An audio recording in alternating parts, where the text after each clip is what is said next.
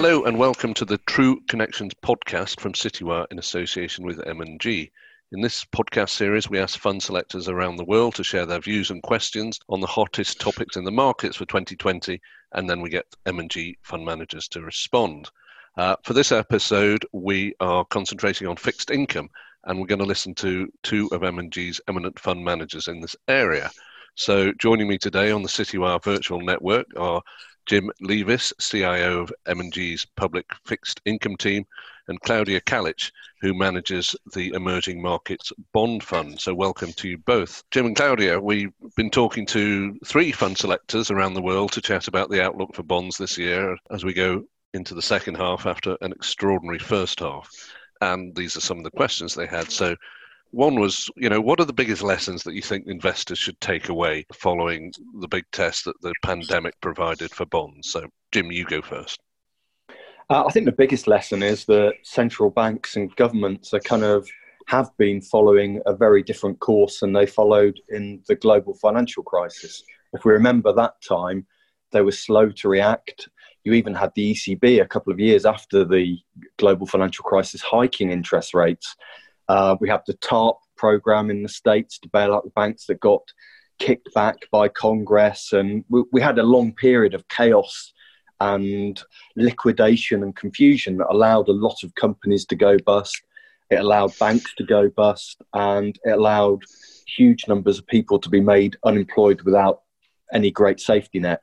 This time round, I think investors know that central banks and governments have got your back. It's almost been a kind of spinal tap, one louder response to monetary policy. You look at what the market's expectations are for the European Central Bank or the Fed to do, and they go an extra $100 million, $100 billion, or a new scheme or something new. They've always out-surprised the market to the upside in terms of what they're willing to do to avoid a Great Depression-style environment. And so I think that the lesson has been that we're not going to allow widespread defaults in the global economy, and that monetary policy is going to be much, much easier, and fiscal policy much more stimulative than it was in previous incidents of global slowdown.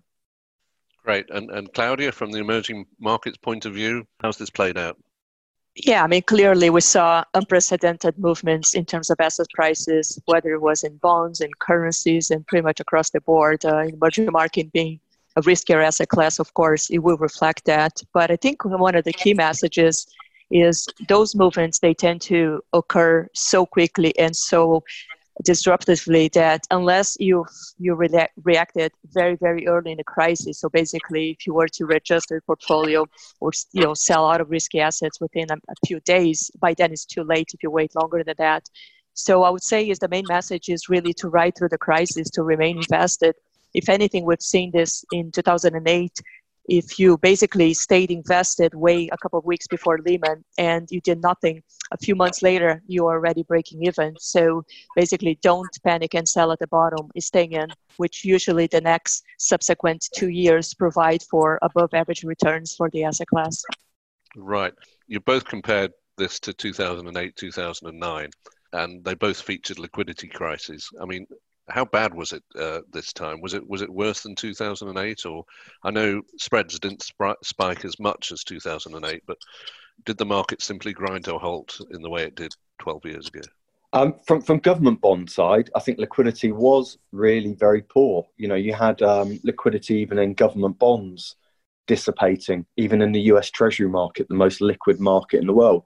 But again, the difference between 2008 and this time round, it didn't last very long at all. And as Claudia said, if you were at all interested in buying risky assets, you didn't have very long to do it before markets started to rebound. And all of this is tied up with the very, very swift response from central banks. So unlike last time, where it took months after Lehman defaulted before anyone dared issue a corporate bond, March, the epicenter of the lockdown, was the biggest month in history for corporate bond issuance. And that's partly because central banks reopened their corporate bond purchase programs, because we all had the experience of 2008. We realized that these really elevated extreme yields weren't going to last forever. And having lived through that, we knew that we should be aggressive buyers of credit risk. So actually, the bigger liquidity problem for most of March was in the second half of March, was being able to buy enough credit risk rather than worries about whether you could sell it or not. I know that emerging markets was slightly delayed in that kind of response, wasn't it, Claudia? It didn't quite bounce back as quickly.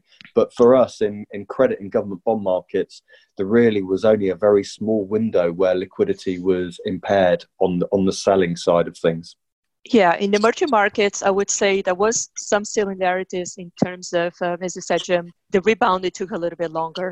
Normally, in those big shocks, you tend to have the investment grade component of the market rebounding first, and only later you start getting the higher yield and some of the smaller issues. So I would say at the moment, we're still on the later process. So the higher yielding assets are the ones that now are finally rebounded.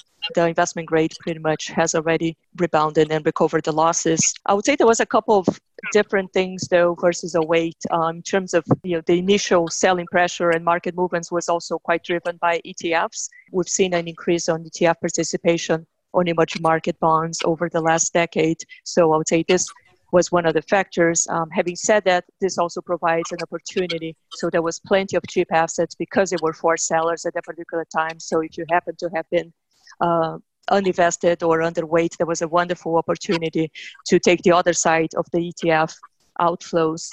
A couple other things, though, I would highlight that if you do build a diversified portfolio, you would have found pockets of liquidity which were actually, I would say, not normal for sure, but they were adequate for the needs at the time. So, for example, local currency bonds and the currency markets themselves provided very good liquidity, in fact, given the circumstances. And that was partly reasoned by the policy action by many emerging market central banks, which they also decided to either smooth out and intervene in terms of supporting some of their currencies for a short period of time. In some cases, they also provided, just like some of the more developed market central banks, they're providing liquidity to the local bond curve by buying some longer dated securities. So local market liquidity, I would say, was actually adequate.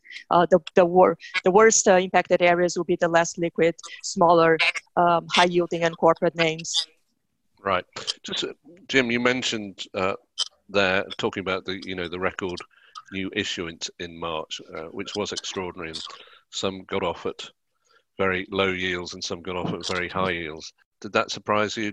Was there too much appetite, if you like, for taking on too much risk and too much debt?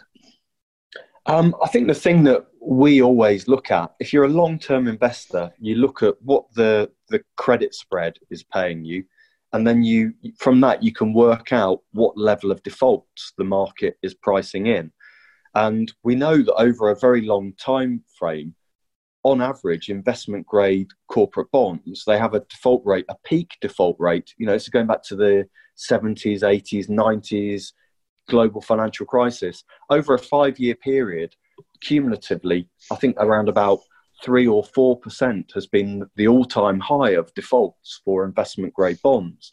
And yet in March this year and April this year, we were pricing in default rates of nearly 20% for investment grade bonds. So more than 5 times higher than the worst ever default experience over 50 years. And you could, of course, argue that we've never seen a world that's completely closed down economically and globally for months on end. So it is different, and we bear that in mind.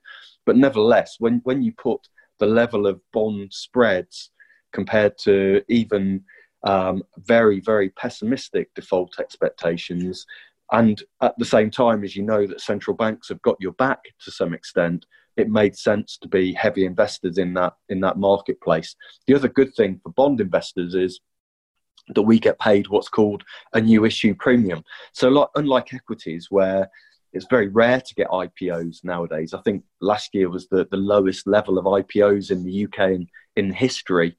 Whereas in bond world, because all the bonds mature all the time, companies are forever issuing new issues. And whenever you issue a new issue, you have to offer a higher yield in order to entice buyers. And at the time of March and April, that new issue premium was around about 50 basis points more than their existing bonds. So on top of the fact that spreads have widened dramatically, companies were paying an additional yield on top of that to get their deals away. So it was a fantastic time to be a corporate bond fund manager in March and April if you had cash available and if you were prepared to take the long view. Which I'm taking both of you did have cash available. Yeah. Good. A lot of redemptions going on. How were those flows for the funds that you look after? Maybe Claudia first. Maybe Claudia first. Sure, no problem. No, we did have one fund that was a little bit of redemptions, but actually it was much less than I anticipated.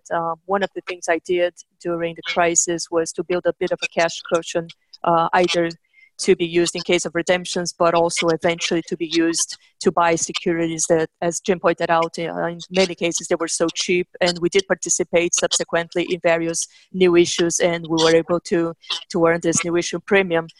So, retrospectively, the redemptions were less than what the industry and what we saw back in 2008. But there was some, but again, the bottom line is if you build a portfolio that is quite diversified and you know where the pockets of liquidity are, there was no problems whatsoever in meeting them. Great. And for you, Jim?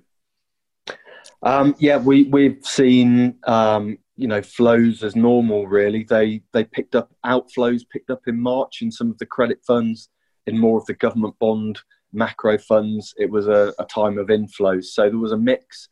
But as Claudia said, I think that people generally have learnt the lessons of the global financial crisis and saw the central bank reaction.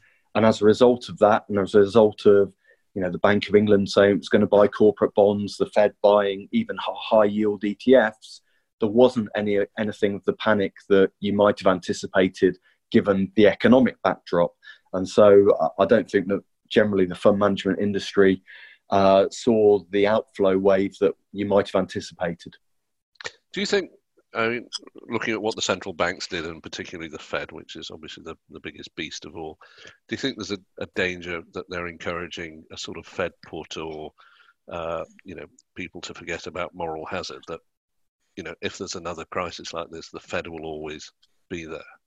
Yeah, I think that is true. And I think that people have talked about moral hazard. We talked about, remember, at the time of Northern Rock defaulting in the UK, and we had a Bank of England governor at the time, Mervyn King, who was allegedly in favour of allowing it to go bust. But then, when the BBC News started leading with pensioners queuing up at 5 a.m, hundreds of them outside, you can see that what becomes a kind of moral thing also is a systemic thing. And so I think everyone has done the right thing and Alistair Darling did the right thing back then in bailing out the banks, because it is so important. You can argue about whether we should have let them become so important, but the fact is that they are. And so there is definitely a link between financial stability and employment at the end of the day. And I think that perhaps you can argue that governments and central bankers should have done more to get money into the hands of people rather than companies. But I've got to say that, you would mark government responses to this so far pretty good in terms of the furlough schemes that have kept money in people's pockets even if they're not working. And I would say that it for me is the best thing that's happened in this crisis are the furlough schemes that have allowed people to keep on having a high level of income relative to their previous incomes rather than being made unemployed. My worry is now that those furlough schemes will start to evaporate or be scaled down. And a lot of people walking around the UK today who think they are on furlough are actually unemployed at the moment and won't have jobs to go back to. And that's going to be the real challenge going forwards. Right, because I always think, if someone left planet Earth on January the 1st and came back on June the 30th and they saw the S&P down a few percent and bond markets down a few percent, nothing happened and hadn't appreciated.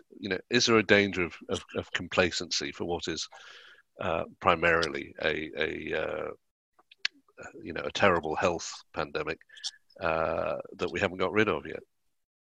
Yeah, and there's lots of talk about what letter we use to describe this this recovery. You know, is it going to be V-shaped? And I think there has been some optimism in recent weeks that we've seen some of the purchasing managers' surveys, for instance, show recoveries, and people have interpreted that as everything's going to get back to normal, shops are reopening and so forth. But I do think there's going to be some very long-term damage to the economy that's going to result in lower growth rates for the foreseeable future.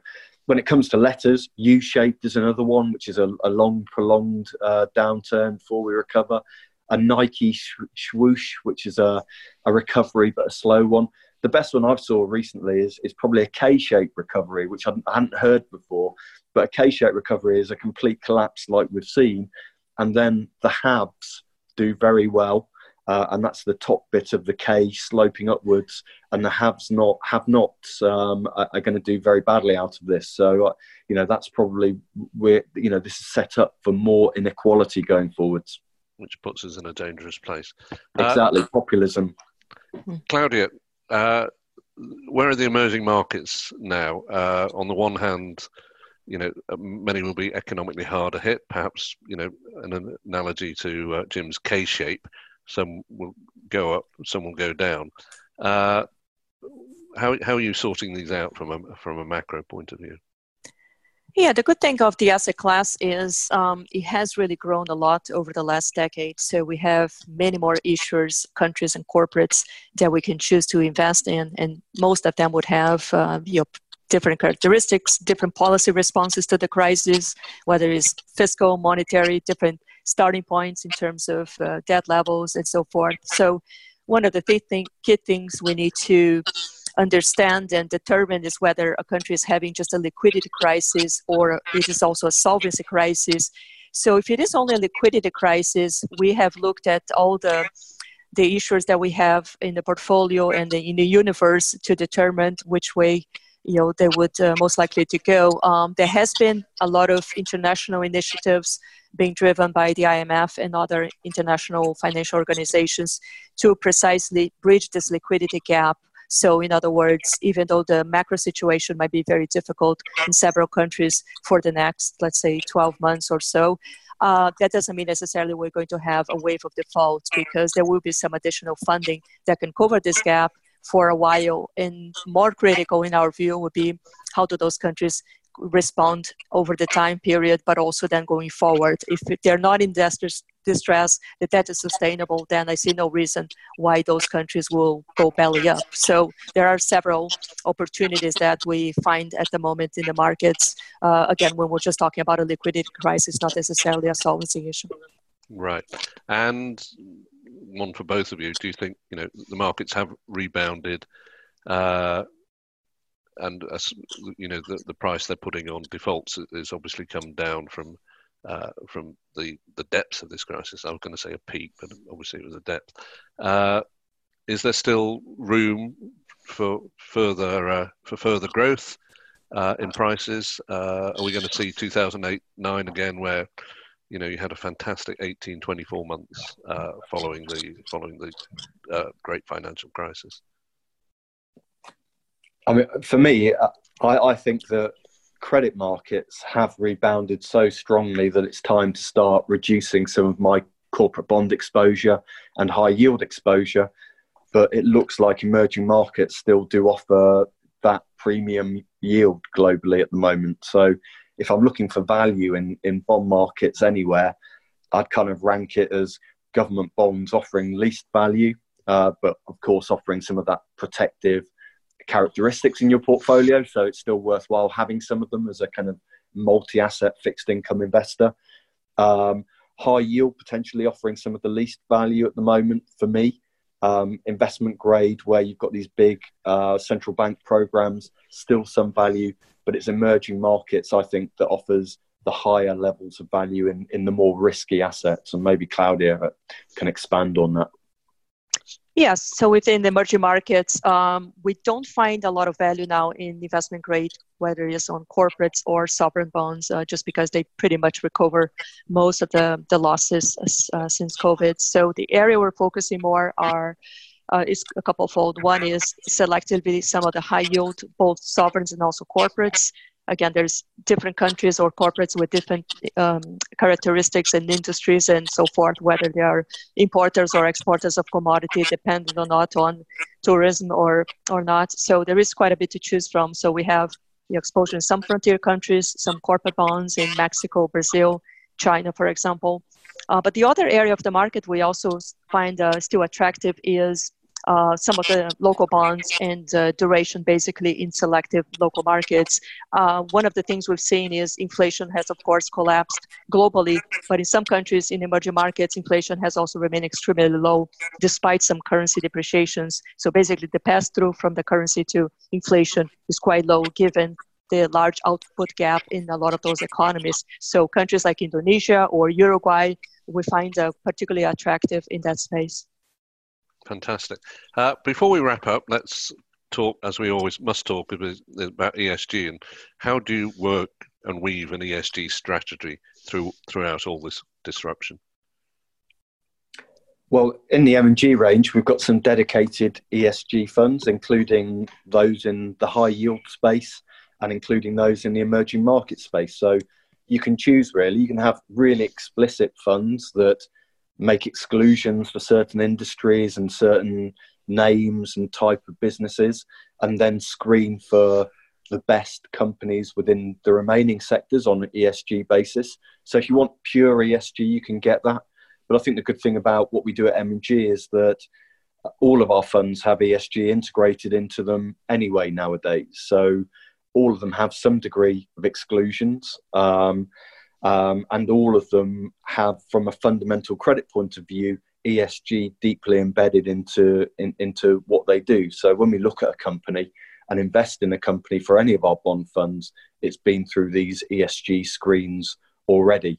That may not be as extreme as some of the explicit ESG funds, but I think all of our funds take account of ESG, and I think that will be going forwards what all good fund managers will do. Great. And Claudia, the same process in the emerging markets? Pretty much the same. We do use the same resources from an ESG perspective as the ones that Jim just highlighted. We also have a dedicated emerging market corporate ESG fund available as well. I would say the key criteria for ESG that we always monitor is embedded, and it does reflect the quality of the institutions or any particular risks, whether they're environmental or so forth. And I think one of the things we're looking through this crisis is to see whether the quality of institutions also reflects how those countries responded to COVID. And in some cases, we've had some smaller countries that actually have responded quite well to COVID. We have very few cases in countries like Uruguay, which is one of also the reasons I like the credit. We got countries such as Rwanda, for example, in Africa, where we also invested that. Incidentally, they were just added to the EU list of allowed countries to return to the EU for tourism purposes. So clearly within the ESG, there is a lot of different institutions behind it. And for us, it does provide quite a bit of opportunities to invest in those credits. Brilliant. Well, thank you very much. We're going to wrap up the True Connections podcast from Citywire and M&G there. Thank you, Jim Leaviss. Thank you, Claudia Calich. I think it's been a fascinating discussion and hope to speak to you again very soon. See ya. Thanks. Thank you. Cheers.